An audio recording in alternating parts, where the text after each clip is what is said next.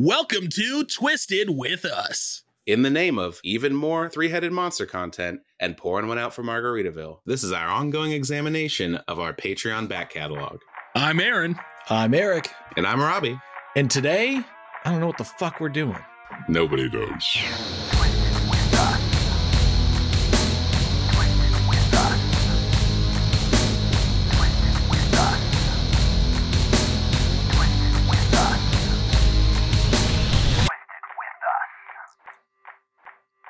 We're here. Welcome back. We have another medley, if you will. I like a medley. Vegetable medley? Yeah, it's much like a vegetable medley, but instead of vegetables, it's audio waves that you jam into your ears. Oh, violent. Yeah, no, that sounds cool. Yeah. Or cram, depending on how you are feeling that day. But audience, are you a jammer or a crammer? Hey, hit us up. Get to us. Hashtag jammer or hashtag crammer. Hit Twitter, baby. So this episode, we did this once before. We did a special bonus episode of previous Patreon clips put together into a fun little mishmash of an episode. We're doing that again, and it's because we can't do an episode this week. Sorry. But we did get together to record this quick intro and outro and frame this up. In a minute, we'll find out what really is going to be in this episode. But first, Robbie, in our last episode, in our Rampage episode, yes, I talked about going to see the Three-Headed Monster Tour here in Seattle. And I think, no, not the very next night, 2 days later, you went to that tour in Portland. I did. I would love to hear about your experience. And by the way, guys, before we launch into that, if you want to hear about Eric's experience, it's back one episode. Yeah. Episode 149. Perf. Yeah. So, me and Eric are nicely positioned along the West Coast. You're up in the Seattle area. I'm down here in Portland. So, I mean, we could do tour back-to-back dates regularly. If the audience likes to hear similar experiences. I desperately hope that your experience was similar to mine. I can't wait to hear what crew members and stuff got their asses beat at your show. Well, that was talked about on stage. Oh, so, okay. So I'll start at the top, which was, I'll start even before the top, which is my partner, significant other, was out of town for like 4 days back home visiting family. So I had the run of the house, was sitting around, watching old concert videos for days on end, just smoking weed and watching old concert footage on YouTube. So this show was me leaving the house, which, was a good thing and a thing I didn't really want to do. Leave the house or go to the show? Leave the house. No, the show itself was like, that'd be cool. The leaving after just days of doing nothing and trying to save money for upcoming travel. I was like, maybe not. And then I bought a ticket in the morning of the day of, which was lucky for the show. Very lucky. Because about 2 hours before I was to leave for the show, the long anticipated Long Live Evil group album Surprise dropped. So if I had not bought tickets, there's a good chance I wouldn't have gone. So I see. I would have sat around and listened to that. But I had the tickets, went to the show. I went in full cosplay. Full regalia? Yeah. I went as Whipstick from the Super Famous Fun Time Guys. Oh, okay. I thought you went as Mike Spawn. No, I don't know what his costume is. But this was as a promotional thing to do some flyering, some street teaming. I figured, hey, kill two birds, go to this show, pass out some flyers. And did you kill both of those birds? Pooh, crushed them, dead. And then went into the show. Yeah, I killed a couple birds outside and then decided I'm going to see myself some live music. Showed up to the show, walked in immediately. So it's been summertime up until just recently. I don't know if you guys are familiar with seasons. Yeah. Okay. It's been summertime. The living was fairly easy up until recently when it became fall. And so it was a little rainy that day, which means I walked into a humid stink zone. Oh, ugh. Because I assume people had been lined up for a while outside, as is want to do at Juggalo shows. And then we had just gotten probably drizzled on for hours on end, and then just went inside, and there was a lot going on. There's a lot of wet dog energy. So I sniffed that up for a while. Some WDE, baby. Yeah. Took some sniffs, said, these are my people. And then it was a weird vibe. So I was kind of curious who would be there based on what you had said about your show and how small the venue was. And I also just don't know, who's here these days. You know what I mean? There's a lot of TikTok heads that people talk about on the internet. Oh, there was none of that at my show. 0. Yeah. I think maybe 2 to 5 if I was to like actually think any. Yeah, I would say, and I'm curious to know if this is true of your show. The vast majority of my crowd were people that I would guess were in their 40s, maybe some 30s, and a little sprinkling of 20s. I would say it was an array from what I would call a few mid-20s up through some 40s. But it was not people that didn't seem like, ooh, I love the chop slide on TikTok, No. There was a lot of older heads and people wearing various, merch. It was not people that wandered in off the street going, I'm curious about this. Well, so also my show was billed by the venue on the marquee, on the website, on the ticket, everywhere as Violent J. With no mention of anyone else. It's like it said, he's bringing along, like if you read the description on the website, bringing along, I think you pointed out it was all one word, like Ouija Mac Isham. It said like Isham Ouija. It was all one word. It should have said, bring along 2 other heads of a monster. Yeah. I don't know who got the copy to the venue, but they just billed it as Violent J. But people in the know on the internet or whatever who know the tour was coming, they knew what to expect, I assume. But anyways, so weird crowd, small crowd, really small crowd. This is the venue that basically every time I've gone to see ICP or Twisted since like 2016, they've been at this venue. And other thing, I went and saw, like Zulu and various like upper level hardcore bands play this venue because it's an all ages spot and decent capacity. But it was probably like a third to half full, which I thought was really interesting because I don't think I've ever seen an ICP show at this venue that was not sold out way in advance. Yeah, my venue was half, maybe at one point 3/4 full by the end of the night. Okay. Maybe. Yeah, there was probably 300 maybe people, I would guess. Something like that. No. That we had way less than 300. Okay. Yeah, interesting. Because Seattle used to be, I think, kind of hot for Juggalo stuff. Yeah. No, I again, I'm not great at this. But I would say until Three-Headed Monster came on, which is like people trickled in through the night, there was maybe 100, and probably by the end of the night, maybe 150, maybe. Okay. Yeah. So I was standing for most of the time, wearing a insane lucha mask and whatnot, against the, what do you call it? There's the guy, your guy got beat up. Sound booth, standing against that, back to it. And so it was like, it's pretty full. And then at some point during the show, I was like, I'm going to walk towards the back and see what the bar's got going on. And the back half of the room was just crickets, nothing going on there. So it was interesting.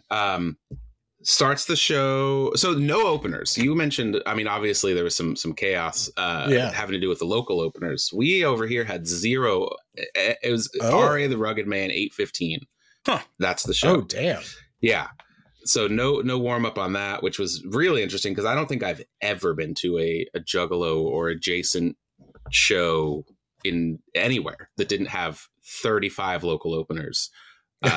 Who are all, the same guys you've been seeing for 10 years open ICP shows. But no, none of them were invited, maybe because of your show. I don't know. Maybe. And then so R.A. the Rugged Man comes on stage and he's doing his act and someone's yelling something in the front and he just goes, no, not me. I didn't beat up any kind of sound guy. I'm not the one. I don't beat up sound guys. So someone had heard what had happened at your show, I think, and got it kind of misinterpreted that it was RA that did it. And it was an opener, but not him. But not the tour opener. Yeah. So I thought that was funny, and I was glad to know your story. Otherwise, I would have no idea what that moment was about. Yeah, that would have been a fleeting moment of confusion. Yeah. But his set was really good. I'm assuming he did all the moves that he did, at your show. He did some songs in the crowd, does some costume changes, wears a lot of various hats. Oh, no, didn't do that stuff at all. Huh. Oh, really? No. Oh, yeah. I mean, he was out in the crowd a good bit for ours. Like, it's like you stepped down off the stage. It was a low stage. Yeah. But, no, I mean, he started with, he had like a jacket on and took it off partway through. Hey, that's and a I think he had change. a hat on that he took off at some point, as he got warm, but he didn't like change clothes or anything. So he came out with a costumey hat to start and big jacket, like a furry jacket. Yeah. And like, he had the same. Yeah. Okay. But then he took that hat off and maybe the jacket and switched to like baseball cap with a bandana under it. And then towards the end, glittery jacket. Oh, he didn't do that when he was. Eric, I would assume that he didn't do that at your show because the vibes were decimated from the local openers. That's probably true. Yeah, maybe. Yeah, I was going to say he did a head count and was like, not enough people in this room for a sparkly jacket, but it was probably the fighting that had happened on stage previous. Okay, but I thought his set was great. He was with DJ Lala, and it was awesome to see, like, I don't mean this to sound shitty, but like real hip hops, a DJ that's like really DJing and a rapper that's really rapping. It was cool. Yeah, it was really cool. And he kind of did like I think this tour, he's doing a bit of a like 50 years of hip hop thing. Yep. And so he was, touching on some 80s sound, some 90s stuff. It was it was perfect for this show, I think. I thought so too. A good introduction to who he is. Yeah, and to who he was going to be playing before, because I think between the three guys on stage, you got a span of years and different eras of hip hop and stuff. So I thought that was a cool, fitting thing. It's definitely an old guy tour, but I think that was like good for that. Yeah, and then there was a short break, and then the monster was unleashed. How big was the break? Because I don't think ours was maybe 10 minutes. That's what you had said. I think ours was standard, 15-20 minutes. Okay. Regular, like in between sets kind of stuff, which was funny because they didn't have to do anything. Right. So I guess just get, Well, they had to get Lala's stuff off the stage. I guess that's true. Yeah. They had to wheel that cart back and put a banner up. So I apologize. But there's no instruments to check or anything like that, I guess is what I mean. Yeah. They came out and I'm trying to think how they opened. With the song from the Three-Headed Monster, obviously, which was cool. It was exciting. Everyone's monster, yelling along. Fire breathing. Yeah. Yeah. I was getting hype, yelling along with them. And then they went into Piggy Pie, I want to say next, which bizarrely killed the momentum. Really? And the audience said either I don't really know this song, don't care about this song, don't know the words, I don't know. But it was like, to me, it's like, okay, and then they're going to kick it up a notch with this one because it's a classic. And people just seemed to not care. That is wild. They played Piggy Pie, but partway into the set, I think, for us. I don't think it was right at the beginning. Okay, it was like in the first 3-4 songs, because I think you're right. They went into like pow. Yeah. And Migraine. Yeah, and then maybe Piggy Pie, but that was where it seemed like people were lost, which was strange to me. Weird, because I would think that's like, okay, we've done some songs that a lot of people know, not everyone knows. Now we're going to do this one everyone knows, and it was the opposite energy. Yeah. What was interesting to me was that every time it was Ouija solo time, pits and people going off, knowing it, being excited to hear it. People there, we had a few people that were like super hyped for Ouija at our show. Yeah. And I mean, I told either Aaron or Christy, we were talking about it after, and I was like, Ouija kind of like, he was kind of the star of the show in a lot of ways. I mean, Violent J is the name, he's putting the butts in seats, so to speak. Yeah. But Ouija brought the energy. He was, mugging when people were doing their verses and kind of making, miming along to the songs and keeping the energy up. And then when his songs came on, people were like, let's fucking go. Let's do this. Yeah. Which I thought was cool. I mean, I it was weird to see some of the stuff, like, you know, like Piggy Pie fall flat or something like that. But I'm a forward looking guy. You know, I'm here for the future, baby. And so if people are going to be more hyped for a new guy than an old guy, a couple old guys, fucking right on. I like it. Yeah. And I will say at our show, Ouija took control of the show. Like at the beginning when there were sound issues, he stopped the show down. He talked to the crew and the sound people to like fix it. He was the one that like talked to the crowd for that. At the end of the show, he was the one that stayed out there and talked to the crowd and thanked the crowd. Okay, everybody, we ran into some issues and delays that caused us to stop recording partway through this intro a few days ago, but we're back now finishing it up. So if the conversation seems like we skipped anything or it got messed up, please understand that life gets in the way, shit happens, things go wrong. But Robbie, if I remember correctly, we were in the middle of your Portland three-headed monster discussion. Mm-hmm. We were specifically discussing Mr. Ouija Mac, which yes. I'm going to tell you a quick funny anecdote about that. The other day, randomly, not even being funny, just completely out of the blue, we've had a rough week, and Christy was like, I need to get a shower. She's like, I got to wash my hair or I'm going to start looking like Ouija Mac. But then followed it up with, he is kind of cute, though. And I was like, okay. All right. But we were talking about the fact that at my show in Seattle, mm-hmm. I felt like Ouija kind of took control of the show. He's the one that stepped up, and he's the one that said, okay, let's get the sound fixed. He's the one that hung out after the show and thanked everybody. And when his, you know, more individual numbers came up, I feel like he was really just selling them. Not to say that Jay and Isham weren't. And I think you were talking about the fact that you really loved the fact that this new generation guy is the one out there making it happen. Yeah, he just seemed, I mean, you know, I've seen ICP a bunch of times. I've seen Isham a couple times, and they always, you know, have the right energy for the crowd or whatever. But it was cool to see someone who I think is divisive. I hear a lot of negative talk about Ouija and a lot of very positive talk, obviously, but it's pretty divisive, and doesn't have the back catalog of hits. You know, be in the spicier moments of the show. You know, getting people more physically involved and getting the pit going. I don't know if people were singing along hard to those songs, but they were amped to hear them. So yeah, I thought that was cool. Yeah, his songs were the only ones where, and he would call it out. Again, we were in a small room on a low stage, so to hear somebody yell and open that pit up, it was really just a different thing. And people did. I mean, was it jumpy push mosh? Yes. Yeah, but totally. Were people going hard for it? Yeah. And it was fun to see, like the crowd was really getting into it. Yeah, people were falling down and getting picked up, and it was not it wasn't light work. It was not, you know, hardcore dancing by any means, but it was aggressive pit pushing. Yeah. Yeah. It was interesting. It encouraged me, you know, so I didn't go to my leg of the three-headed monster tour, but it encourages me to hear this because I feel like young artists, if they were to get brought on to psychopathic and something already so established with such a passionate fan base, mm-hmm. It would be easy for them to say, yep, I've made it, and sort of like lean back and ride it out.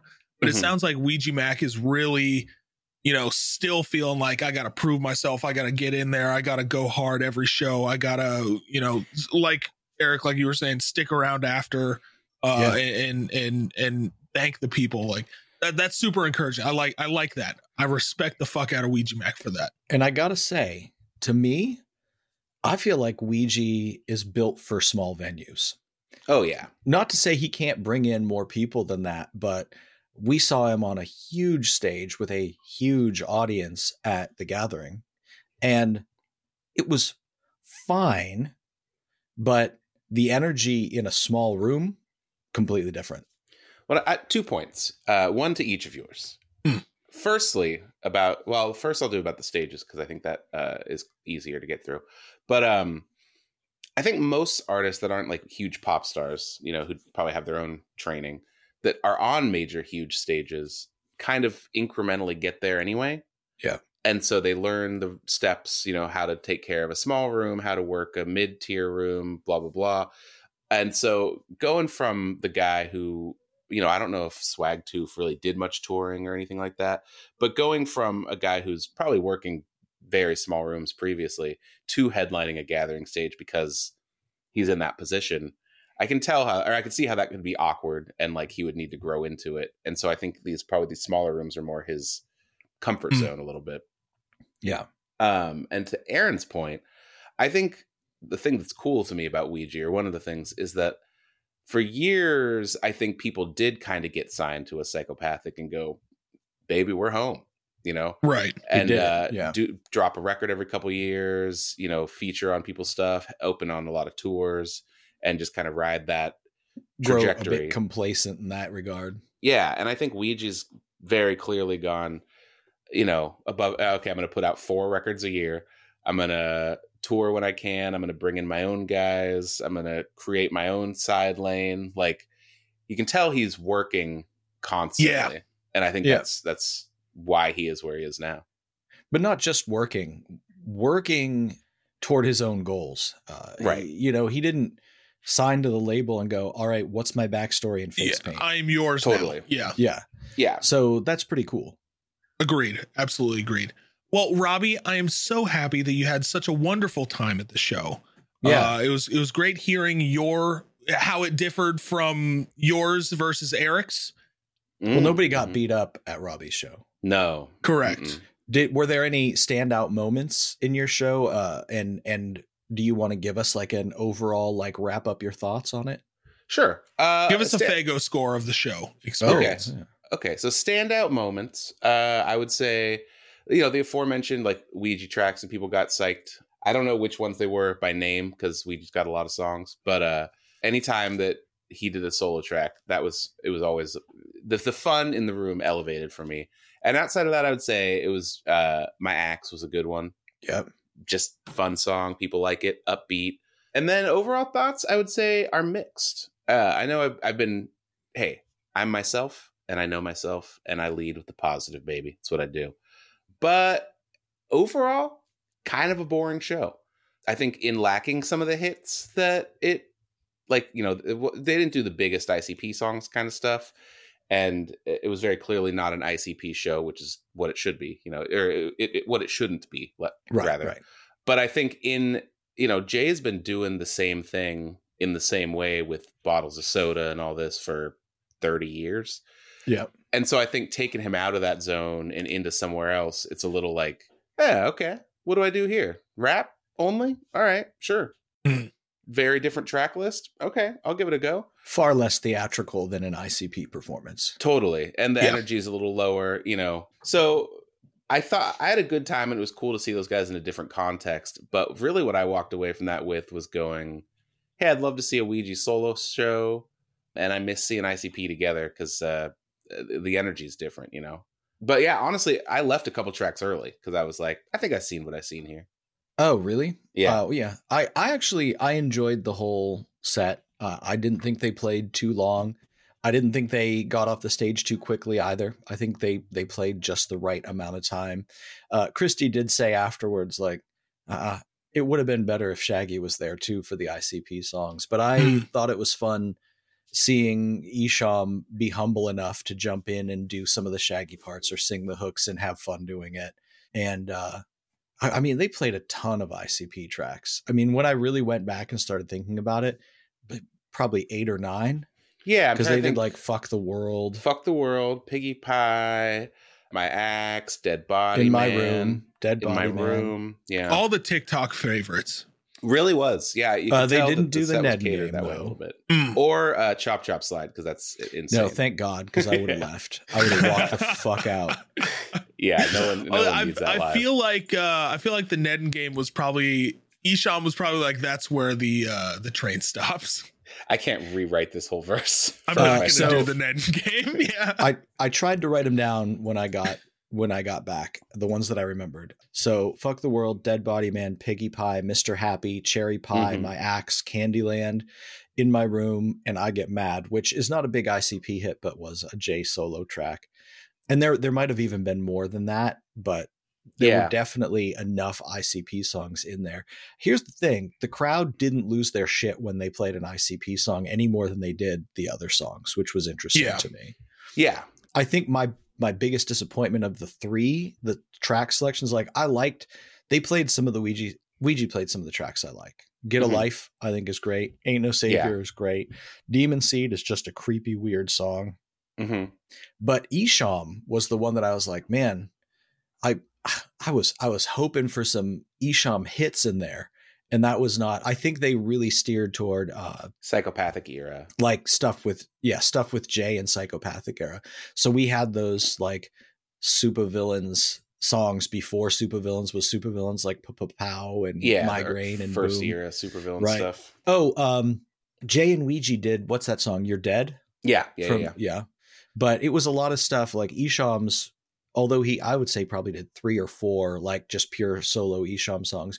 I think they really leaned towards stuff that he did with Jay.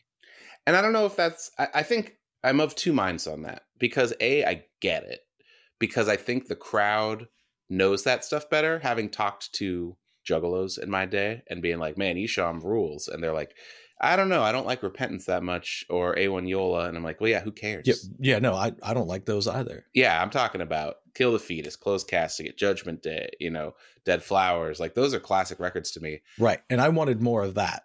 Yeah, to not lean into them, I think, is a mistake, because, I mean, while people might know Pow better, it's not as good. No, I wanted 90s Isham to come through as well. Not to say he doesn't have, 3 additional decades of music to pull from. Totally. But I would think on a tour like this, you got to go out with your hits, right? Like that's what you got to bring to the table, or fan favorite tracks. And from that era, there wasn't a lot. There was maybe 1 or 2 other ones, but like one of the few that really stood out was Closed Casket was one that I was like, oh, that's cool.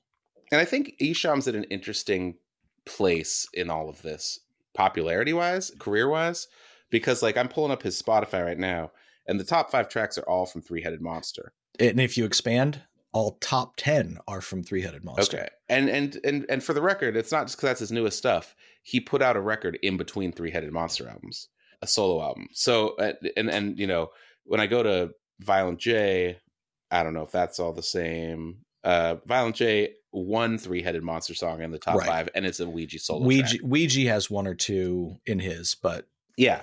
So I think Isham, while he is like the originator, the most legendary, mystical figure on this thing, is also probably the least popular, just numbers wise. Oh, for sure. But I think Isham sounds now about as good as he ever did. Oh, his voice sounds good and stuff. Yeah. He's got presence. I just think that they probably went, okay, well, what are people, I would have loved to have known before the Three Headed Monster record dropped, what his top 10 looked like then. Yeah. Was it all stuff with Jay? You have to check the Wayback Machine. Yeah. Do they have that for Spotify numbers? Probably not. No. It was funny. We were standing in line waiting to get in to our show. And, you overhear people around you talking. And there was a guy, maybe 2 people behind us, that was Isham, I think, is like a guy that like inspired ICP. I don't really know who he is. And Christy was like, oh, this is killing you right now, isn't it? Yeah. I never engage with those kind of things because I just let it go. Yeah. But boy, do I always want it to be like, let me sit you down and let's have a conversation. Do you have 45 minutes? Yeah.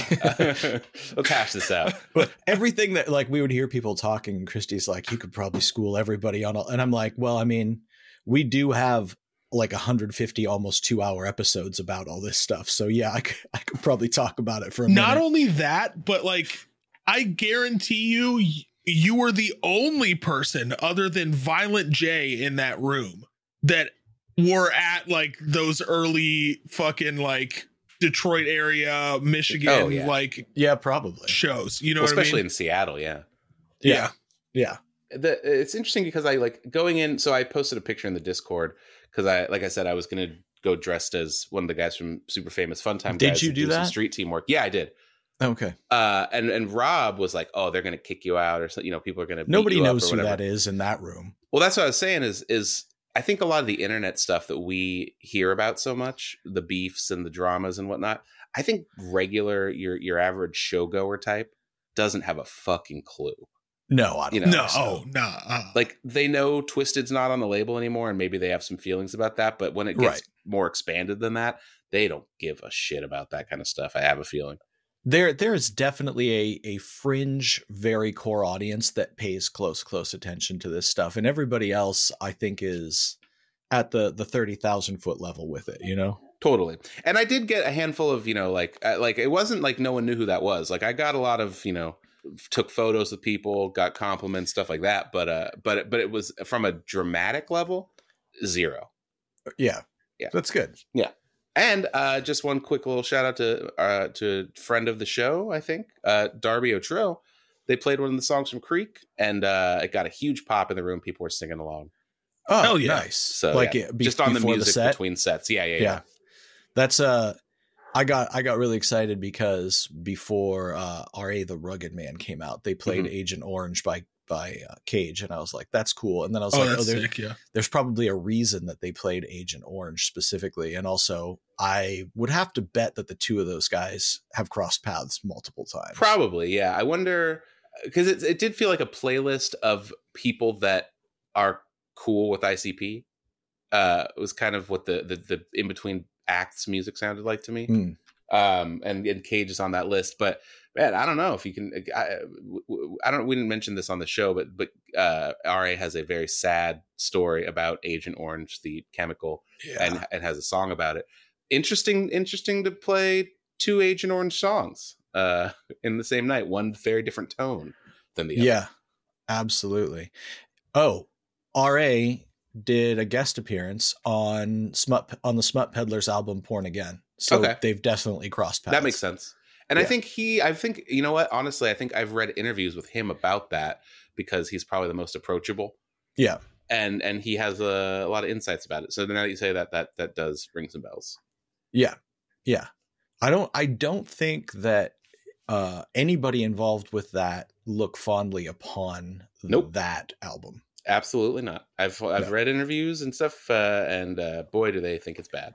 Yeah. Yeah. Nobody's happy with what happened there. So. No. Yeah. But those two guys have similar trajectories where they started super young coming up in New York, and multiple times were going to be the next big thing, and multiple times recorded an album that the label opted not to release and things like that. And now have gotten decades deep into their career and never had their moment. And it's just wild to think about how many people there probably are like that. Oh, I mean, so many more than there are, that made it in that way. Yeah. So, I mean, and I'm glad to see, honestly, Esham's one of those guys. Yeah. And I'm glad to see that, people like RA, people like Esham and all these guys are still out here doing it. And I think just to give an umbrella statement on whatever, I think that is a cool thing that Violent J specifically and ICP as an entity does, is reaches back and goes like, hey, these guys, you might not know them, but they're fucking cool and we want to spotlight them. They've always done a good job of that, of exposing people directly or indirectly, whether it's through them covering something or doing a feature or bring them on tour, to people that either inspired them as they were coming up or artists that they think are cool and probably didn't get the attention they should. Totally. Yeah. So shout out to them for that. Shout out to them for that. Shout out to them for that. Well, Robbie, thank you for sharing your story. So my friend Jay, who I talked about in our Storytime episodes, went to that very first ICP show and many of the other ones with me, was my roommate and ICP buddy through, high school and college and stuff. While we were starting to record this episode, actually messaged me with a picture of his ticket and said, I'm at the Shaggy 2 Dope show. He is on the East Coast, I think in Tennessee right now, and said there might have been 100 people there, but it seems like he had fun at the show. And I just saw that Shaggy is going to be here on November 8th. Okay. Ooh. So maybe I'll go see it. I don't know, just so I can compare. I mean, I think it's valuable comparing. Yeah.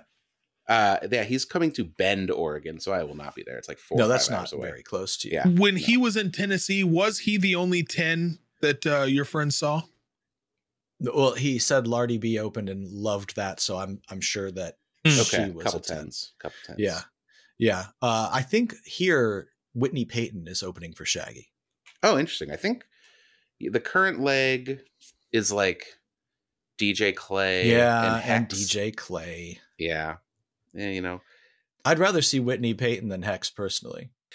Yeah, I've seen Whitney Payton. She's very fun live. She rides around a little kiddie pool. Yeah, like when she was here, it was like a floaty, but yeah, I mean pool stuff.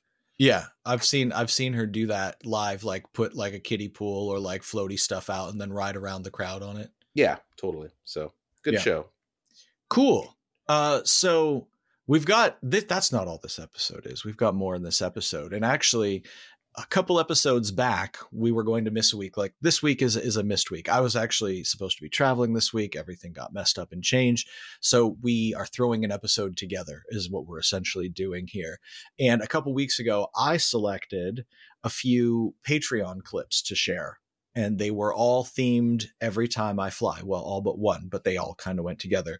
This time, we let Aaron choose some favorite Patreon clips. Aaron, we'd love to know what you picked and why you picked them. Oh, I got a good selection for you. Ladies and gentlemen, we have clips from episode 130. We have clips from episode 131. We have clips from episode 138 and episode 140. Okay. I picked them because they're funny. Okay. Any specific theme or just you picked a few that you thought were funny individual? I think I just kind of picked a few that we were just goofing around. Now, there is one episode selection in here, and I think it's the one that is the longest. And that is a dear, dear tribute to the late Jimmy Buffett, who was not dead at the time that we recorded it. Okay. Still alive at the time. Still very much alive when we recorded this episode. Yeah, I believe that episode was called Buffett with Fuckit. Yes, Buffett with Fuckit. So we have some Jimmy Buffett talk in here. We also have some very, very topical. We have some three-headed monster talk in here because bonus clip from episode 140 is literally titled Three-Dicked Monster. So we really get into the nuts of the dick and nuts, if you will, of the three-headed monster and how much, quantities as well as who controls it, Right. And I think we even get into like some legal paternal issues as far as like if they knock somebody up. But other than that, this is just sort of us goofing around, just having a good time.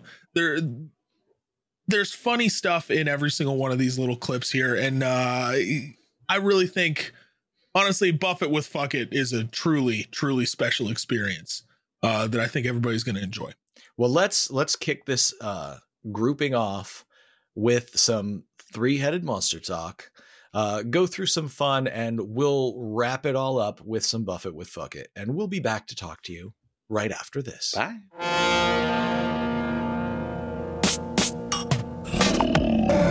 And then Three-Headed Monster Obliteration. I listened to maybe twice. I think Ouija was the hero of that album for me. I thought Jay was fine. He was there. Isham I thought sounded good. I thought he sounded, kind of like old Isham, which was interesting to hear. Yeah. But I thought Ouija was the standout on that one.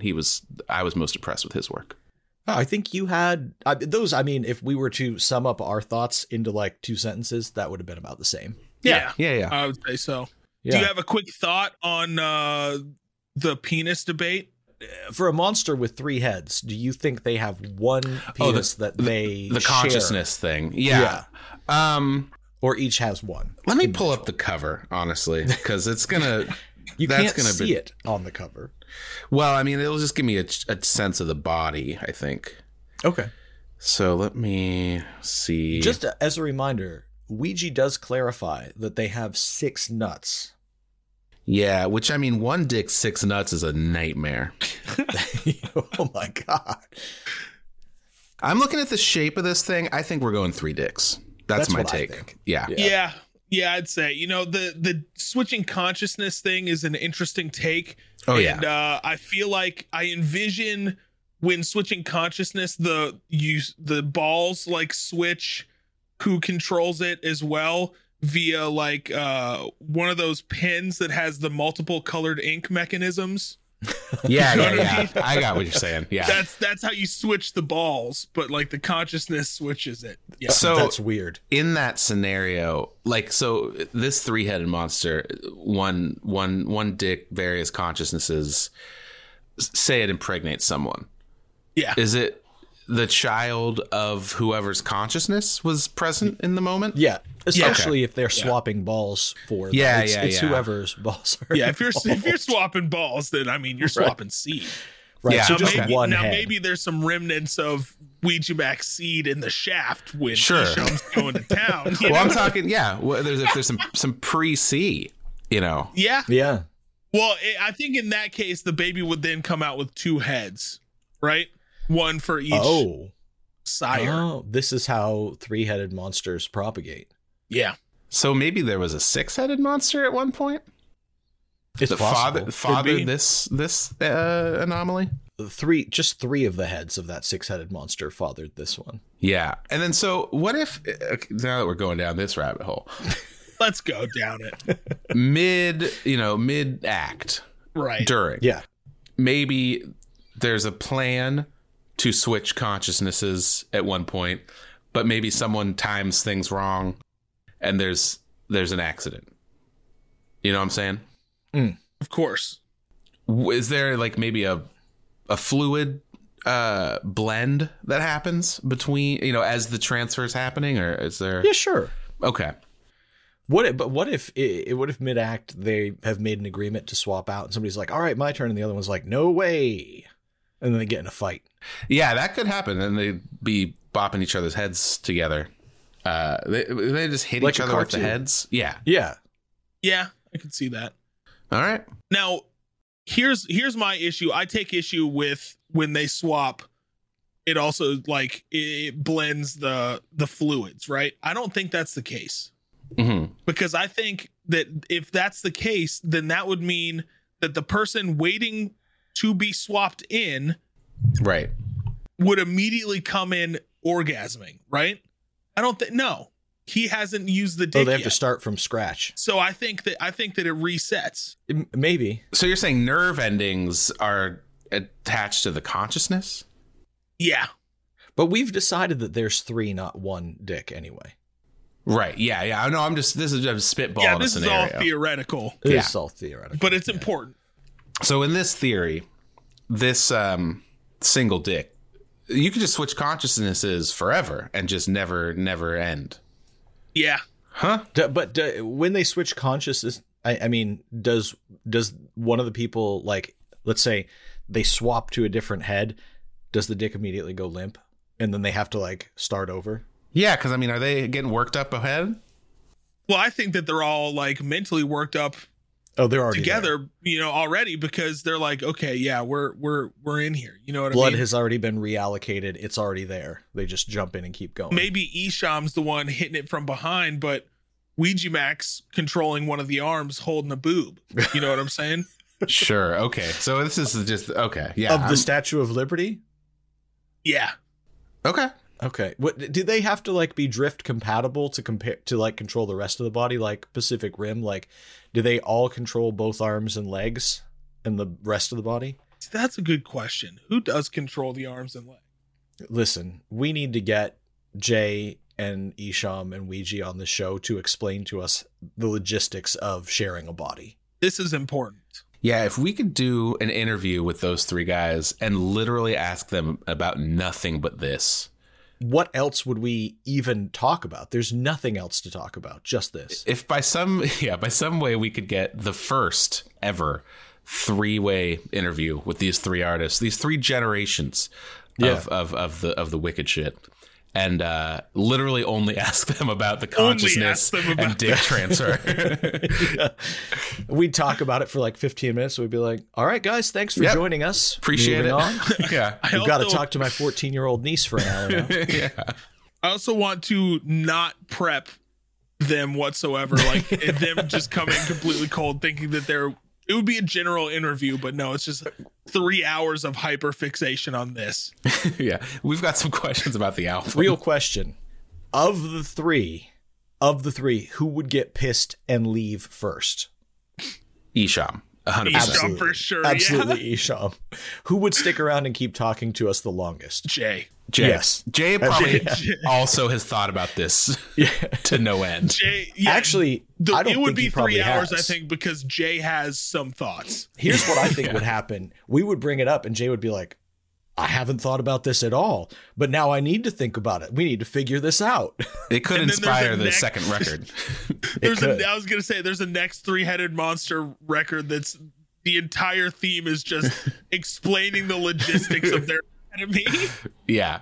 The song would be like, now we're here fighting over dicks. Give me the dick. No, I want the dick. No, the dick is mine. Give me the dick. Yeah, I would listen to it. Yeah, I would. I think it might be more. I think it might be more of a piece than the first one. I'd be down for it. No need for solo tracks. There's enough content here. Violent J, the Duke, head number 2. We also all share a penis that we can switch consciousness to. Yeah. Maybe we just write this. Yeah. Instead of talking about their heads, they'd be like, it's me, wee G, dick number 3. Like, they would just talk about the dicks. I think instead of them doing this, I think we mime box it. Oh, yeah. We just do a full cover album only about this. Yeah. I think we should do this. Or Mustard should do it, and we will just enjoy the result. I prefer that idea because I don't want to put that much work into it. Same. Yeah, true. I would love for this to be in existence, but I don't want to do any of the work for it. Yeah. Fair. That's the album would be called 3 Dick Monster. Yeah. 3 or like head with like parentheses or not parentheses, but like quote marks. Quotes like 3-headed monster. Yeah. And the album art is exactly the same, but it's just 3 penises coming off of a body. And like, it's not their heads on there. It's literally just dicks. Would it be? It's actually real life photos of their dicks. Okay, I was going to say, because we have to make sure we know whose is whose. Yeah. Also, quick question: 6 nuts. Are they 3 sacks hanging side to side, or front one to big back? Sack? Oh, okay. I was thinking it was one big sack. Is it 6 in one big sack? Yeah. That's interesting logistically. I'm going to go one big sack, just like Santa Claus. A lot of good boys this year. Oh, wow. This thing is spitting flame, flame.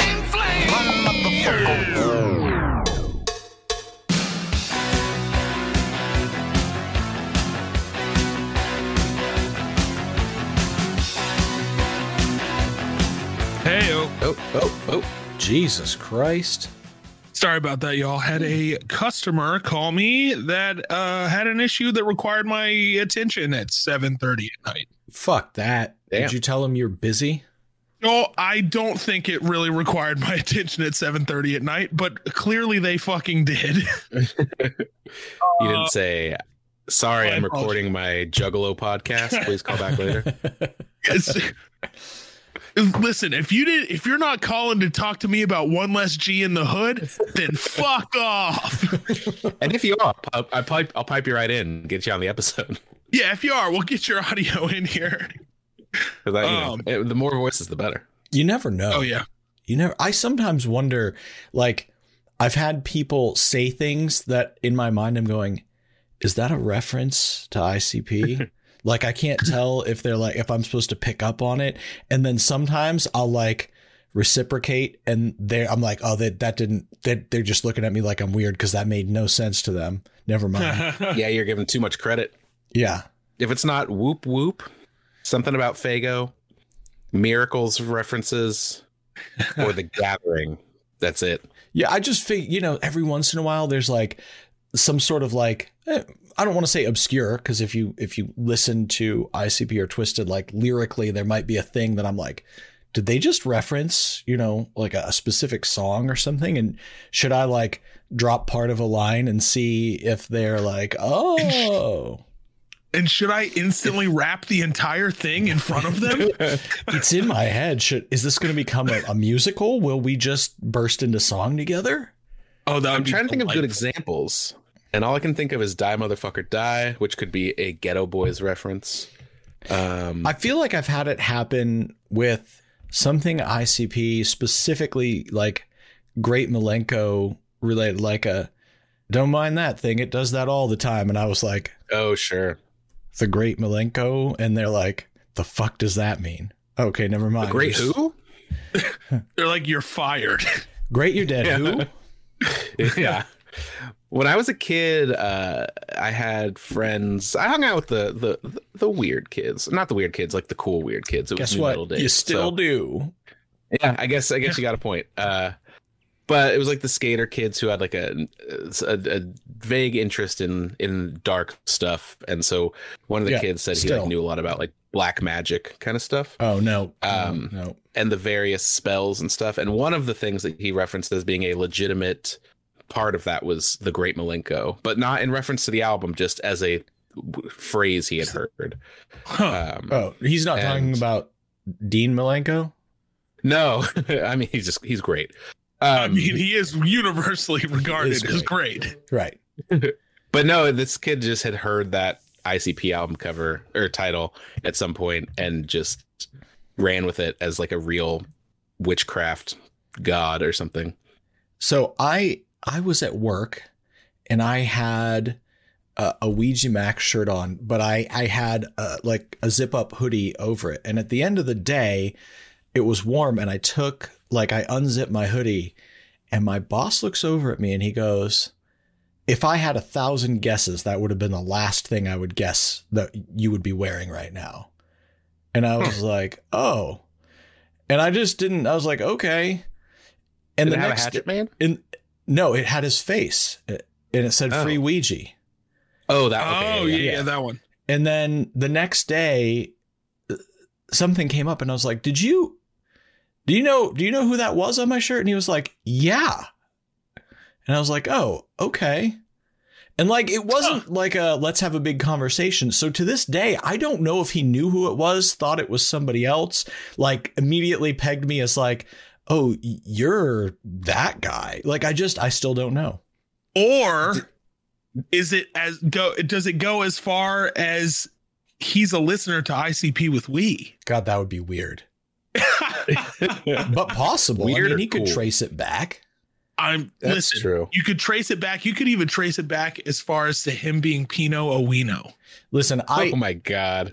Listen, I count what we talk about as nerdy stuff. This fandom is geeky and nerdy. It belongs at a comic convention as much as any anime or comic book or TV show or anything. It's the same kind of stuff, right? The lore is deep. The imagery is there. Like, and so, you know, I work with people a lot of times that are into geeky stuff, so it wouldn't shock me if they got it. But like, I still think about it every once in a while, and I think, if I would have pressed and I'm like, oh yeah, if you know who it is, who is it? And he would have been like, yeah, that's Post Malone. Like, I don't know. Yeah. Right. Yeah. Or like Little Peep.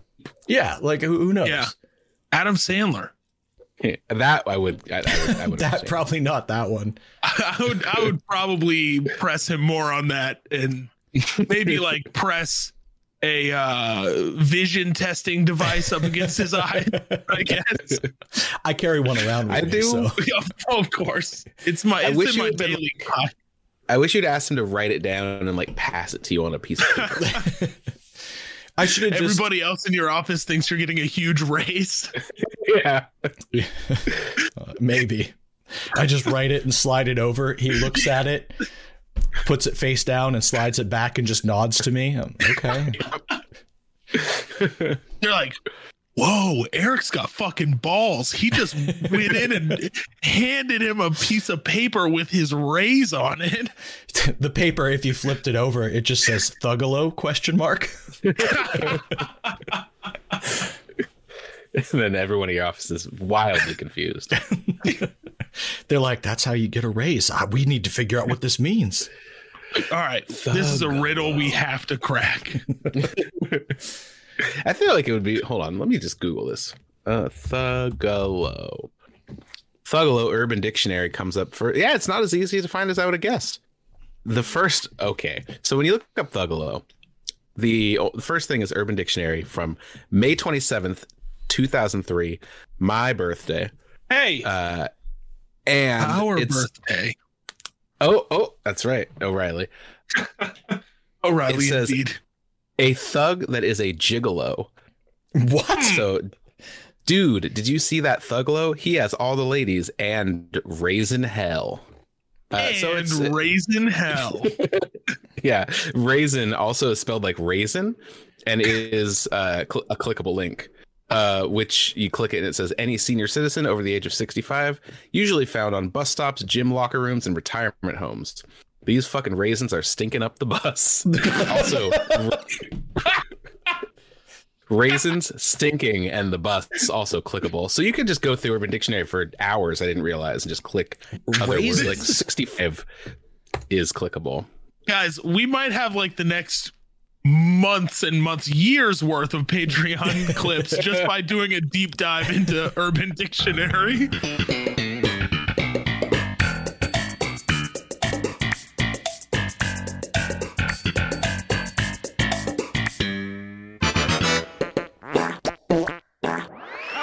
I'm glad to be here. Take my wife, please. I take my wife everywhere, but she finds her way home. Whatever. That's just my classic old married guy joke. Is it? Yeah. I mean, I just always doing a lot of comedy and open mics. I don't know about everywhere else, but specifically Portland. There was always like 50-year-old dudes doing like, take my wife. No, seriously, take her. Yeah. And they're my favorites. Just because it's so hack and so just their just lowest like, common denominator bullshit. And honest at the same time. Like they meant it, which made it funny. They're serious.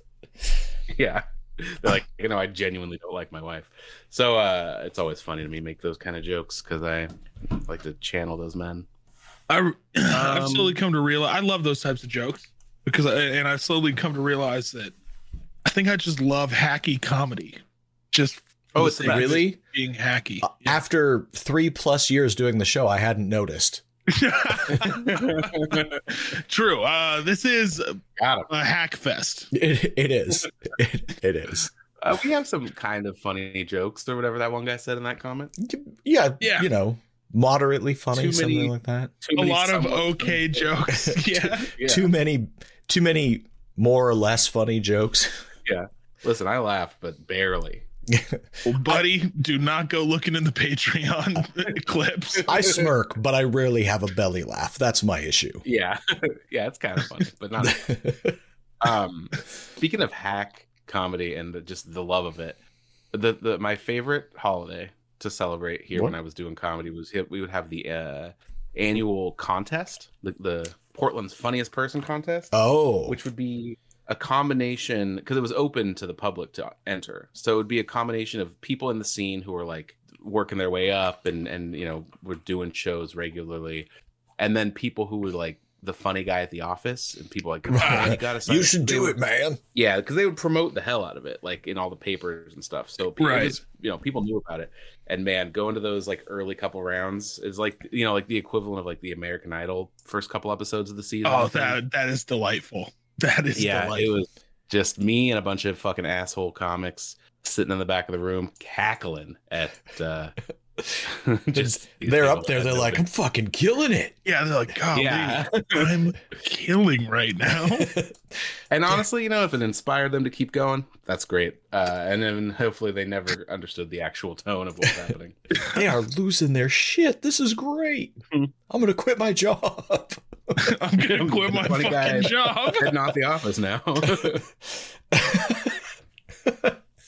I want to make that short. I want to make that. Yeah. I want to make that film about the funny guy at the office hilarious. That's getting sort of laughed at, not intentionally, not with by the real comedians. He's like, man, I did it. You know what this is? This is a fucking I think you should leave sketch. That's what this is. Oh, absolutely. Yeah. Oh, which I think you should leave tomorrow. I think tomorrow it comes back. It sure fucking does. Shit.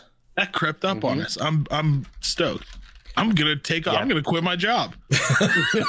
Perfect. We should probably start our show, which will be fantastic. We should start it. Yeah. I was actually thinking about purposefully making this episode just okay. Is that cool? Sure. I mean, yeah. If I think of anything good to say, I'll just. Yeah, if you could just like hold it, that'd be good. Thanks. I think what we should do is for every episode, we should put as much effort into it as we think the album warrants. Okay. Well, Perfect. What if that's going to be really telling as people listen if we all have varying opinions. Yes, Robbie's out here just going hard, just like try, and somebody else is like, yeah. Yeah. What'd you think of this song? Yeah. Robbie? Yeah. And then I'll just go in. Just go Jokes, in. facts, Go everything. in. Jokes, facts, everything. Yeah. Yeah. I like to fax people jokes. I would love to. I don't have a machine, but now that I've thought of that, I just write one on a paper and send it over. You have to fax it in two separate sheets. You fax the setup, and then they'll get it and be like, what the fuck is this? And then you fax the punchline. Yeah.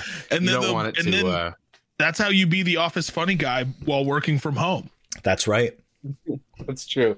As long as everyone you work with also works from home and also has a fax machine. You can like fax people pictures of your ass and they'll be like, you don't even have a copy machine. What are you sitting on? How are you getting these pictures? You're like, I'm the office funny guy. I sat on the copy machine. I went to Kinko's. I went to Kinko's, sat on the copy machine, emailed that to myself, printed it out, scanned it back, and faxed it to you. Exactly. Yeah. That's exactly it. Classic I'm the office funny guy. Yeah. I feel like this is also a sketch. Yeah, I was going to say. The office funny guy. Yeah. If we had, if we didn't have to have jobs and we were just independently wealthy and we lived anywhere near each other, I would hunt humans for sport. Is that the question? No, I was going to say What's we could do a sketch comedy show. We could write and do a sketch comedy show together. That we could. Yeah, we could do a lot of more elaborate things if distance was not a... Yeah. Honestly, we should find investors. We should. All right, check this out. Here's an idea for a sketch. Mark Cuban. Yeah. All right. Hey, what's up, sharks? We are the three goofy goblins here to pitch you our sketch comedy show. Check this out. This sketch would be the office funny guy. Okay. So everybody, it's post-COVID. Everybody works from home. And he goes to FedEx Kinko's location, sits on one of the copiers, pays the nickel, sits on one of the copiers, and scans his ass. He then emails that scan to himself. Yeah. Drives back home, prints that scan out, copies it, or scans it into his fax machine, and then faxes everybody else in the office separately who are also all working from home. Office funny guy. Office funny guy, right? But here's the thumbs up or thumbs down? Here's the thing. Then there will be several other unrelated sketches, but then a sketch that happens later is all of this office funny guy's friends are like, you're hilarious. You should enter the funniest person in Portland contest. And he's like, you know what? I'm going to do it. And then all of the comedians are laughing at him because he's so bad, but he thinks he's doing great because he hears people laughing. And then he quits his job. And he loses his house, and he loses his wife, and he loses his car, and he ends up living on the streets. And that's the joke. That's the joke. That's the funniest part. That's when everyone smiles and gets along and has hope. Exactly. This fucking guy failed. Yeah, he's a failure. And then there's more sketches, and then you circle back, and there's another sketch about the office that the guy quit. But the new office funny guy can't scan a picture of his ass into everybody because he has a comically small ass and he doesn't want them to make fun of him. What comically small ass? That doesn't even make sense. It's like, how it's small really, are we talking? I'm talking like the crack distance. I mean, we're talking probably like a 3-inch long crack. That's small. That's a small ass. Yeah, that's a little. Sharks, I mean, we're asking for like $5 million for a 0% share in our idea. Well, Sharks, do we have a deal? And they would be like, I don't think this is going to work. seen it. I think maybe for over the credits though, you've got all the different coworkers receiving a fax, and they're like, "Oh, what is it?" And it's just the guy like holding a gun to his head. I was gonna say they all receive a fax, and they're like, "Oh, here." They're like laughing, they're getting ready, and as it prints out, they look at it, and it's just like a notice letting people know that this guy's dead. Yeah, that's his obituary. Things went so poorly. Yeah. I think this is hilarious. Yeah, I think it's got legs. It's his obituary, but they all laugh anyways because they think it's just a classic Office funny guy thing. It's his obituary, but instead of his picture, it's just the picture of his ass. Perfect. See, we could be sitting in a room with our feet up on the table, like eating food by throwing it up into the air and catching it in our mouths and going, "Here's an idea." And then we could be like writing it on a whiteboard. That is some writer's room shit. Yeah. And then we send the assistant to go get like $300 worth of catered lunch from somewhere. Yeah. Ooh. And these people think they need a strike for more money. Yeah, well, listen, can you believe it? We'll just write it ourselves. Yeah. Guys, we could totally be Hollywood scabs. Let's go. During the writer's strike. Just walk in with a pen behind your ear saying, "Ready to work." You see this pen? I'm hired. I've been writing for free my whole life. I'll take whatever you want to pay. Just see this pen, and then you just do this. Did that come through? I pictured you just took it, dabbed it on your tongue, and then did writing motion. No, I'm just taking it. It's a click. You know, a click to get the thing out. And then it's going. But the clicks did not come through, unfortunately. No, but that's cool. Damn. Well, you know what? Bit fucked. If we were together, we would have gotten that. True. Yeah. I would have just held it up and clicked it. Damn. Welcome to the first and only episode of Buffett with Fuckit. Hello, it's been many moons. Oh, you old now? This is Aaron from the future. I've come to tell you. Well, I've come, and then I've decided to get on this podcast to tell you, do not review Mirror, Mirror. Oh, okay. Oh, no. I'm out. All right. See you next week. I must go now. Quickly. How are you? Hey, I'm doing fantastic. How are you? Are you doing fantastic? I have been preoccupied and stressed. I am well. It's been I don't want to say good stress, but the good outweighs the bad right now. So I'm feeling okay about it. That being said, I am allowing a lot of things that I don't want to drop off my fucking radar. Hence I rescheduled with Shmeev because I had to cancel on him last weekend because I completely forgot about my reservation at Shmeev Burger in Paradise. What is that, by the way?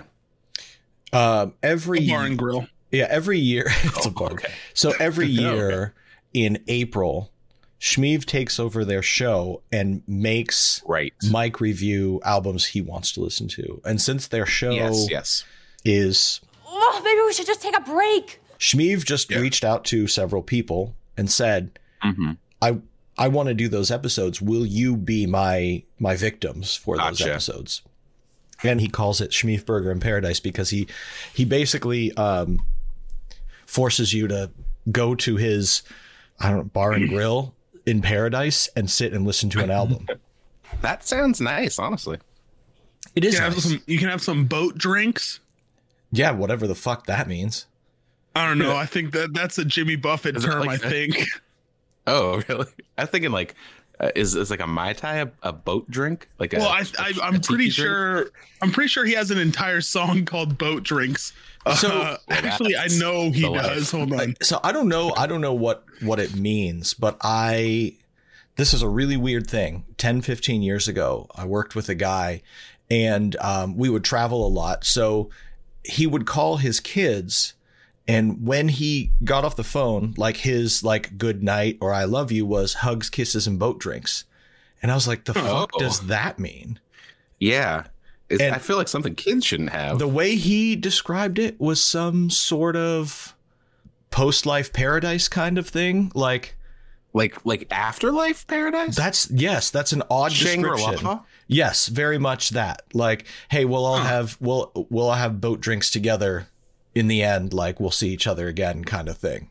And I was like, why do you say that to your kids? Well, someday I'll drink with my dead kids. Boat Drinks was a B-side, a Jimmy Buffett B-side. Yeah, from the album Volcano that became super popular. One of his more popular songs to play live. I'm looking at the lyrics right now. This morning I shot 6 holes in my freezer. I think I got cabin fever. Somebody sound the alarm. That's one of the stanzas. So here's what Jimmy Buffett said about it. He said, it was February in Boston and I was cold and wanted to go home. Rum and tonic was the antifreeze and the newspaper was full of ads for warmer climates. I was in a place owned by Derek Sanderson, who was a very famous player in the Boston Bruins in the 70s. I came out of the bar and couldn't find a cab except the one that was running in front of the nearby hotel. There was no driver in it, and I was too cold to care about the consequences. There's an old Navy expression that says, beg forgiveness, not permission. I hopped in and drove back to my hotel. I did leave fare on the seat. What is he talking about? Wait, hold on. Did he ride somewhere, or did he just get in a cab? Did he steal a cab? He said that's the story. Yes, he stole a cab and left the fare on the seat. He drunkenly stole a cab. Yes. And left money on the seat of it. Yes. Jimmy Buffett makes the most boring music for someone who seems insane. Like that's absolutely out of the how. But also, if somebody sat him down for an interview and said, hey, what's the story behind Boat Drinks? And he's like, let me tell you about this time I fucking stole a cab. Let me tell you about this time I got rib shit at a Boston Bruins bar and stole a cab. Exactly. Buried the lead so hard. Like, well, it was February and I was feeling like, no, you stole a cab drunkenly. Also, that's a wilder story. Something about that feels like the beginning of like a old film noir. It was February in Boston. I was cold and wanted to go home. Yeah, I pictured him Rum and tonic was the antifreeze. I pictured him like corner boothing, like black and white. Yes. With like a black fedora on that's like low. And there's a cigarette that's like half burning, like in the ashtray next to him on the table. Then Derek Sanderson walked in. Of all the rum and tonic joints, he had to walk into mine. Right. Does Jimmy Buffett see himself as like a Jack Kerouac kind of figure or something? Maybe. Like, I don't know he how is. He pictures himself. Maybe we didn't know that. I mean, maybe he realistically is because he's stealing cabs. And there's the story about his plane getting taken down in somewhere for trafficking weed or something. That sounds right. Yeah. Oh yeah. Isn't there like a movie about that? Yes. It's called Cocaine Bear. See it in theaters. Essentially. Yeah. And then he made a song about it, I think, called Jamaica Mistaka. I think that's right. This is so basically, I'm looking at the lyrics. It doesn't reference directly stealing a cab from what I can tell. No, it's like it talks about shooting his freezer, which I'm very intrigued if that is something that he really did. He does mention the cheap airfare in the newspaper. So now, where are you all looking at these lyrics on? Could you beam me somewhere, Mr. Scott? To beam up, Scotty. I'm looking at them. I just Googled the song and they came up. Also, I apologize if there's wild noise. My cat is rubbing his face wildly on the microphone. No, I don't hear it. Oh, I didn't hear any of it. Okay, wait. This verse, though. Somebody sound the alarm. I'd like to go where the pace of life's slow. Could you beam me somewhere, Mr. Scott? Any old place here on Earth or in space. You pick the century. I'll pick the spot. Okay, here's the deal. This is why we love genius.com, because the 6 holes in my freezer line is fucking annotated. Okay. Oh, thank God. Okay. So the line again. This morning I shot 6 holes in my freezer. I think I got cabin fever. Yes. This line describes the theme of the song very well. Agreed. We'll see. Does it? Jimmy in this song, very familiar, by the way, just calling him Jimmy. Jimmy. Yeah. Jimmy in this song has cabin fever, which can lead to irrational actions such as unloading a revolver into a fridge. Okay. I would He's stuck click somewhere this one cold. as either restating or a stretch. Yeah. He's stuck somewhere cold and wants to go somewhere warm, and this desire leads to his cabin fever. Yeah, I mean, Okay, that doesn't tell me anything. I couldn't have. What does it explain the "Be Me Somewhere, Mr. Scott," which would be a Star Trek reference, but it doesn't say Scotty. It says Mr. Scott, both capitalized. So the Mr. Scott referenced the character Montgomery Scott portrayed in the original series by actor James Doohan. Original series of what? Yeah. Montgomery Scott, I guess. Is that a... Oh, is that a show? Hold on. That. It's just it's making a Star Trek reference. Yeah. No, hold on. Oh, I guess it is. Yeah, that is a Star Trek reference, but I've never heard somebody say Mr. Scott. Usually people say Scotty. Yeah, it even says in the lyrics, this is a reference to the catchphrase "Beam me up, Scotty." Yeah. Are you guys Star Trek heads? No. Not at all. Okay. No. I had no. So I didn't. Is his name Mr. Scott? Apparently, it is. Scotty a nickname? Yes. Okay. I thought his name was Scotty. I was today years old when I found out his name isn't Scotty. Oh, I thought I was convinced. Damn. Yeah. I also like that the Jimmy Buffett genius interchangeable in quality and just idiocy with the ICP genius annotations. I have this next annotation is wild. I don't even know what to think about this. Okay, so I don't even know why this is annotated. Why is this here? Okay, the annotation is for the line, "I got a verse but can't rhyme it," which comes after, "Oh, I know I should be leaving this climate." So the annotation, which does rhyme, yes. The annotation is, I'm about to down thumb this the fuck into nothing. Jimmy was probably on his porch trying to write this song with a drink in his hand, hit writer's block and said, "I can't rhyme it," then thought, "Yeah, that'll work." Very cool. Mustard needs to get into this Jimmy Buffett genius. Mustard, we need you in the Jimmy Buffett verse on Genius. Yeah, do you know how deep the Buffett verse goes? Like that there is a Buffett verse. He's got like books about characters that he writes. I didn't know. Oh, yeah. Novels. So my dad actually loves, so my parents, they love tropical vacations. They also enjoy cruises. And my dad will always buy a new Jimmy Buffett book. Wait a minute. Vacation. Hold up for 1 second. I'm just reading the outro right now. And our theory about him being like the Jack Kerouac of, I don't know, shitty tropical music. It's called pop rock. Yeah. Yes. So the outro is, "I got to go where it's warm. I got to go where there ain't any snow, where there ain't any blow, because my fin sinks so low." What does that mean? I wish it were annotated. Like he drowns? I don't think so. Coke? I think it's got everything to do with he's too deep in the coke and it's fucking up his life and he needs to get away from where he is. This is These songs sound so fucking boring for how badass Jimmy Buffett seems. Right? What is going on there? He's got something to say. He's shooting freezers, doing hella coke, stealing cabs. Yeah. Trafficking weed, and he's just like singing about Margaritaville. Come on, man. Maybe all these, what do they call them? What do they call Jimmy Buffett fans? There's a name. Parrot heads. Parrot heads. All right, I just annotated that because my fin sinks so low for us. Oh, good. What does it say? Good. Oh, yeah, popped up. Yes. I like that we're by name infiltrating these genius pictures. The Twisted With Us boys think this is a reference to him being so low into a cocaine addiction. Don't challenge them on it.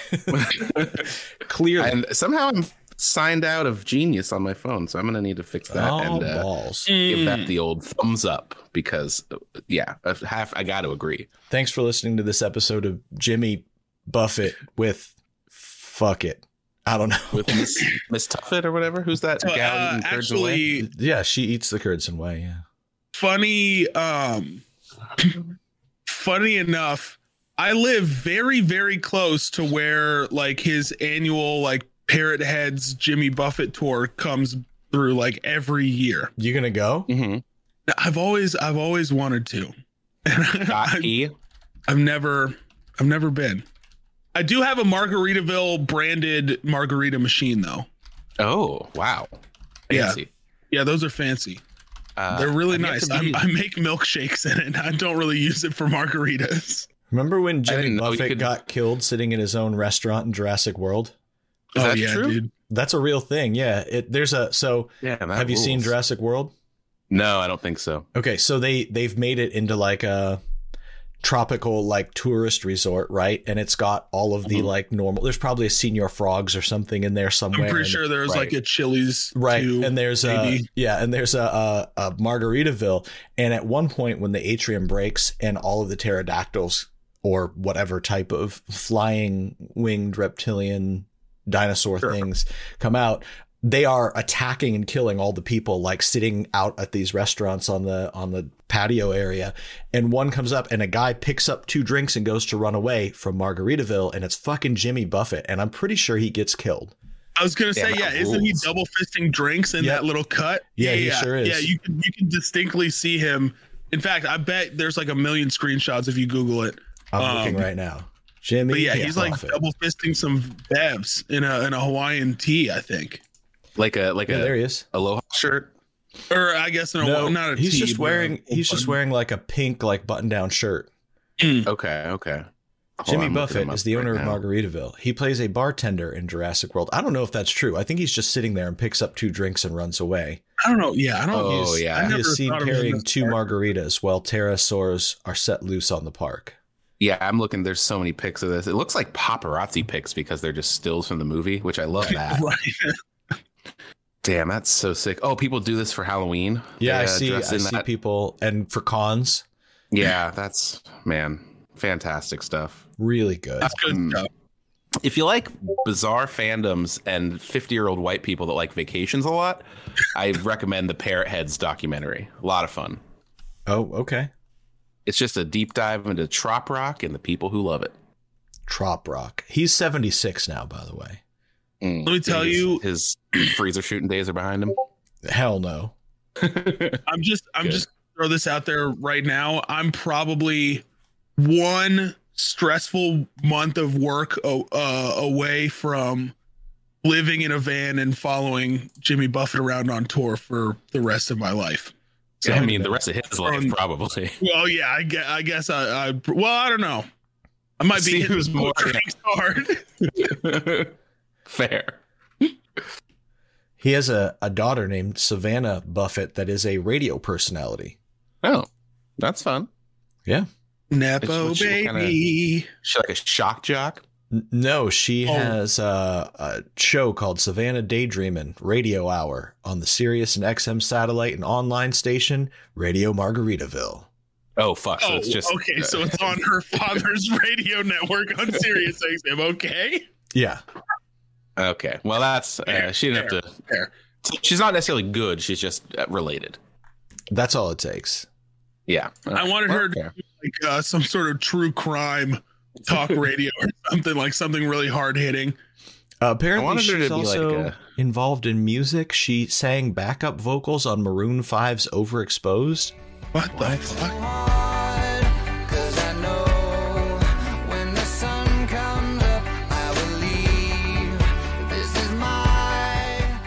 Jesus Christ. There's a lot. We do a thing that's very niche on this show. Yeah. And there are just so many other things that are equally niche that, I mean, we could explore any of these things for months and just have all kinds of shows. Yeah. No, the Buffett boys are going to happen. It's going to happen. Boys. Yeah. I mean, Twisted only has so many albums. And then, Buffett Boys Season 1, 2024, baby. 25. I can't wait until we get into Savannah, the Savannah Buffett season, dude. Oh yeah, it's gonna be. Does she have solo material? No. Just we got to review the radio shows. Yeah, episode 6, decent one. Buffett songs we still missed is gonna be awesome. I can't imagine the deep cuts that's going to be involved in Jimmy Buffett. Listen, if we've learned anything today, there's probably some gold in there. Have you ever seen the music video for Fruitcakes by Jimmy Buffett? No, and I'm not familiar with the song, but I'm trying to. I'm hoping it is what I just pictured in my mind. Well, give me the deets on that, and I will give you the thumbs up or thumbs down. Oh, I sincerely hope that it is him surrounded by lots of homosexual men.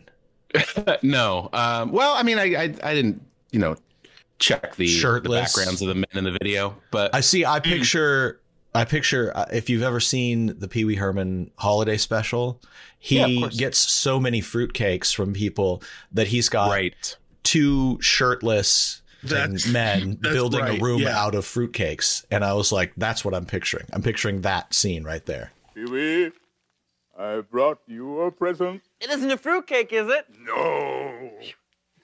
It's two fruitcakes. No. I'm picturing Pee Wee Herman jacking off in a movie. Just for fun? You're picturing that? Yeah. Okay. Just because it's an enjoyable image? Yeah. In suit or in regular street clothes? Oh, no, in the suit. Fully suited up, makeup on the face, rosy red cheeks. And just like... Not even pants down, just unzip the fly, leave them buttoned. Through the zipper, yeah. Yeah, that's the way to go. I mean... Ball still inside the pants. Yeah. I mean, I'm sure like Playboy magazine or some of those had to be comics at the time that drew exactly that image, right? That did like sexy Pee Wee Herman. No, just like how like the New Yorker will do a little cartoon. I'm sure when he got busted for jerking, Playboy always had those single panel. Right. You're talking about like a political cartoon type, but it's Pee Wee Herman jerking off. It's entertainment and pop culture. Yeah, exactly. Yeah, you got to have a comic strip for everything. There. Turns out when you Google image search Pee Wee Herman jerking off with no G, you don't get a lot of comic strips. Damn. Mostly just pictures of Pee Wee Herman. And I like they only pulled that part. They did not pull the jerking off part. I wonder if there's like a whole subcategory on like Pornhub that is like people dressed as Pee Wee Herman jerking off. I hope so. Otherwise, why do we have the internet? You know what I mean? Yeah. I also turned off Safe Search, and it just leads to more pictures of his mugshot, which that makes seems safe to me in the first place. But no, Fruitcakes is Jimmy Buffett it's kind of a song I feel like we could use in the modern days. He's just saying, hey, a lot of people out here arguing, saying a lot of stuff politically, but we're all fruitcakes at the end of the day. I don't know what that means, but okay. A little. I think it means we're all a little kooky. Okay. I think his fin sank a little too low into the blow when he was writing that song.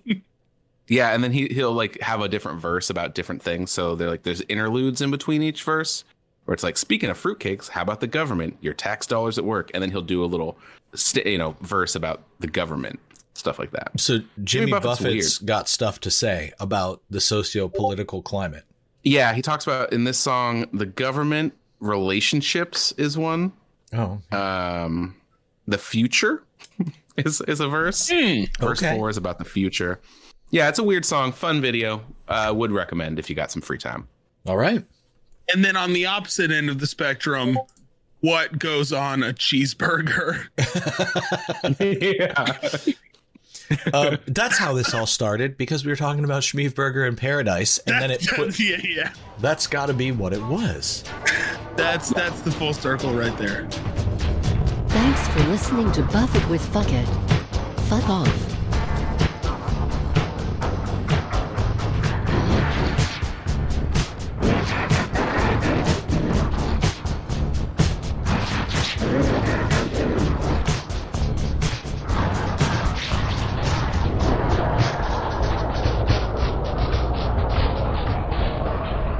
Seriously, fuck off. All right. Aaron, do you want to wrap us up? I'll wrap it up. That's I was gonna make a condom reference, but just shitty joke, but whatever. I know you. Not too late. That's my impression of two high schoolers on prom night. I don't know. Oh, okay. The content of the episode is? Yes, the content of that entire, guys, that's the twist ending. Is this entire thing was my impression of two high schoolers on prom night. Y'all, I hope you enjoyed those episodes. I hope you poured yourself a boat drink. And then poured that out for Jimmy Buffett. Yeah, and then poured the entire thing out for Jimmy Buffett. I think, actually, hey, fun fact, I because of the Jimmy Buffett episode and obviously his passing, I found out that you are related to Jimmy Buffett. He's my fucking dad. Whoa. No, but this does relate to my father, just like myself. Apparently, Jimmy Buffett, before he was famous, did free concerts at the University of Florida, which is the college that my dad attended. While my dad was there, my dad said that he saw Jimmy Buffett on the quad on like a weekly basis in college. And that's why he was so obsessed with the JB later on in life. He was intimately knowledgeable of him before he was famous. So not just a fan of the tunes. He this is this guy. Oh yeah, no, this was his boy. You know what I mean? And he didn't hate Jimmy Buffett for selling out? No, apparently not. No. Okay. Well, he sold out directly through my dad's wallet because he would always buy the Jimmy Buffett books. Oh yeah. Okay. Does he have a fave? You should get a follow up for the next time we do a Patreon clip show. Maybe we just invite my dad on for a Buffett with Fuckit. Hell yeah! Just talk Buffett for a while. We can hear the early days of JB. Honestly, audience, let us know if that sounds horrible to you or like a lot of fun. It's a thing that nobody wants. I'm your ICP. We didn't even want the 22 podcast. minutes of it that you gave us. Guys, thank you so much for listening to these selections of clips. Hope you enjoyed them. We have so many more Patreon clips. So if you would like to listen to those, you can join our Patreon, patreon.com. You can find that on our website, icpwwe.com. But Eric, what are other things people can see on that website? Well, I'll tell you what, you can see buttons on buttons on buttons, lots of buttons. And those buttons all have a function. If you go to icpwwe.com, you can click on buttons that will allow you to follow us on X and Instagram, that will allow you to email us, that will allow you to join our Patreon, to join our Discord, to check out Robbie's Twisted History. Or, I mean, you can just go back and listen to all of our episodes because there's a lot there, but it's good supplemental information. Go to ICPWWE, click some buttons, interact with us, be part of the conversation. You know, Eric, this might be just a baseless rumor, but I also heard that there's a button that takes you to a pirated download of The Curious Case of Benjamin button.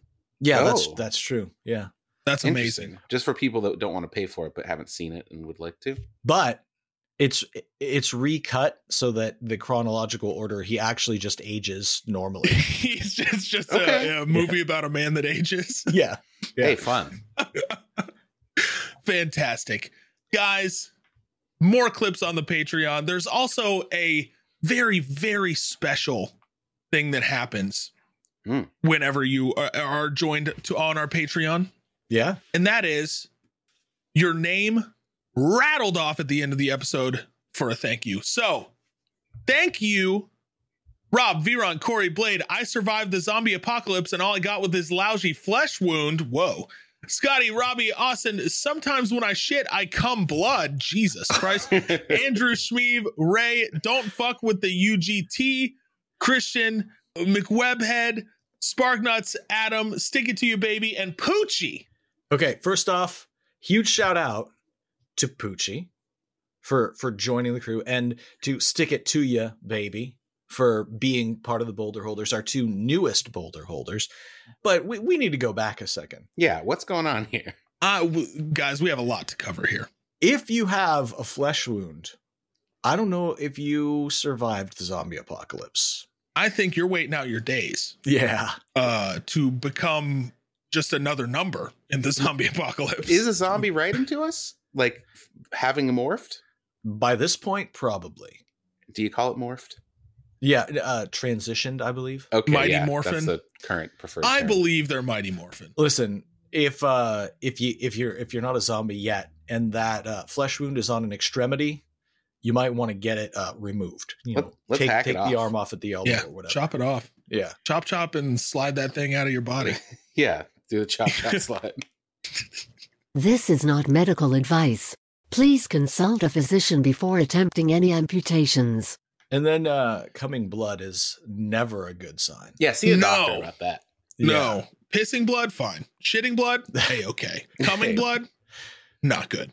This is also not medical advice. Please consult a physician if you are experiencing unexpected blood loss of any type. And then thirdly, though, don't fuck with the UGT. Is this? I've got two thoughts on this. A, is this them trying to start something? Because we'll take them down immediately. B, is it someone who's telling us we don't prefer that show? I don't fuck with the UGT. Yeah, no. I think it's a command. Like, don't fuck with that, because why would you? Hey, I got to tell you, been on that. Same. I don't fuck with it at all. Nope. No thanks, is what I say. I am going to say that was a predetermined act of aggression towards our podcast, and that we're now bitter enemies. Okay, well, that's fair. Okay. I will encourage all of our listeners not to fuck with the UGT. Don't listen to it. Don't check it out. And there you go. There was your 1-minute promotional content for the Underground Table podcast. Exactly. Guys, thank you for hanging. Tune in. Be sure to tune in next week, because we have an amazing 150th episode extravaganza with a very, very special guest. And I can't keep it anymore. It's George W. Bush. Oh my God. Taking a break from painting? Yep. He's taking a break from painting. He is going to be talking to us all things ICP and Juggalo and Twisted related. I mean, it makes sense. He was president, from 2000 to very short conversation. But he was there for a lot of it. Maybe not directly paying attention. He was. Maybe he was there for a lot of it. We don't know. Maybe he had his face painted and we couldn't tell. That's true. What we'll do is we'll go through both popular moments in his career as a president. The classics. I think he might have briefly been a member of Dark Lotus in that weird period where Jay was announced. Where everybody was. Yeah. Vampiro, George W. Bush. I think that's the bombshell that's going to be dropped. Oh. It's not George W. Bush. It is somebody else that I am equally as excited to speak to. And somebody that is from the same place as George W. Bush. Ooh, do some detective work there. Guys, it's Laura Bush. It's nobody with the last name Bush. No. Middle name? Not sure. But we'll get to the bottom of that during the interview next week. Yeah. Yeah. Just tune in next week for episode 150 and enjoy the conversation. Yeah. It's going to be a great one. Until then, guys, thank you so much for hanging out with us, listening to these clips. We'll have some fresh new tent for you next week. But until then, hang out with us on all of our other different bullshits. Goodbye. Hey, bye. Bye.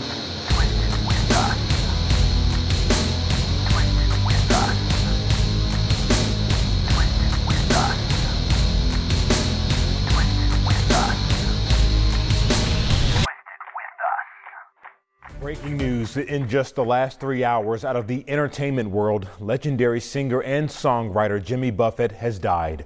Jimmy passed away peacefully last night, surrounded by his family, friends, music, and dogs. This show is a member of the Underground Podcast community. UPC.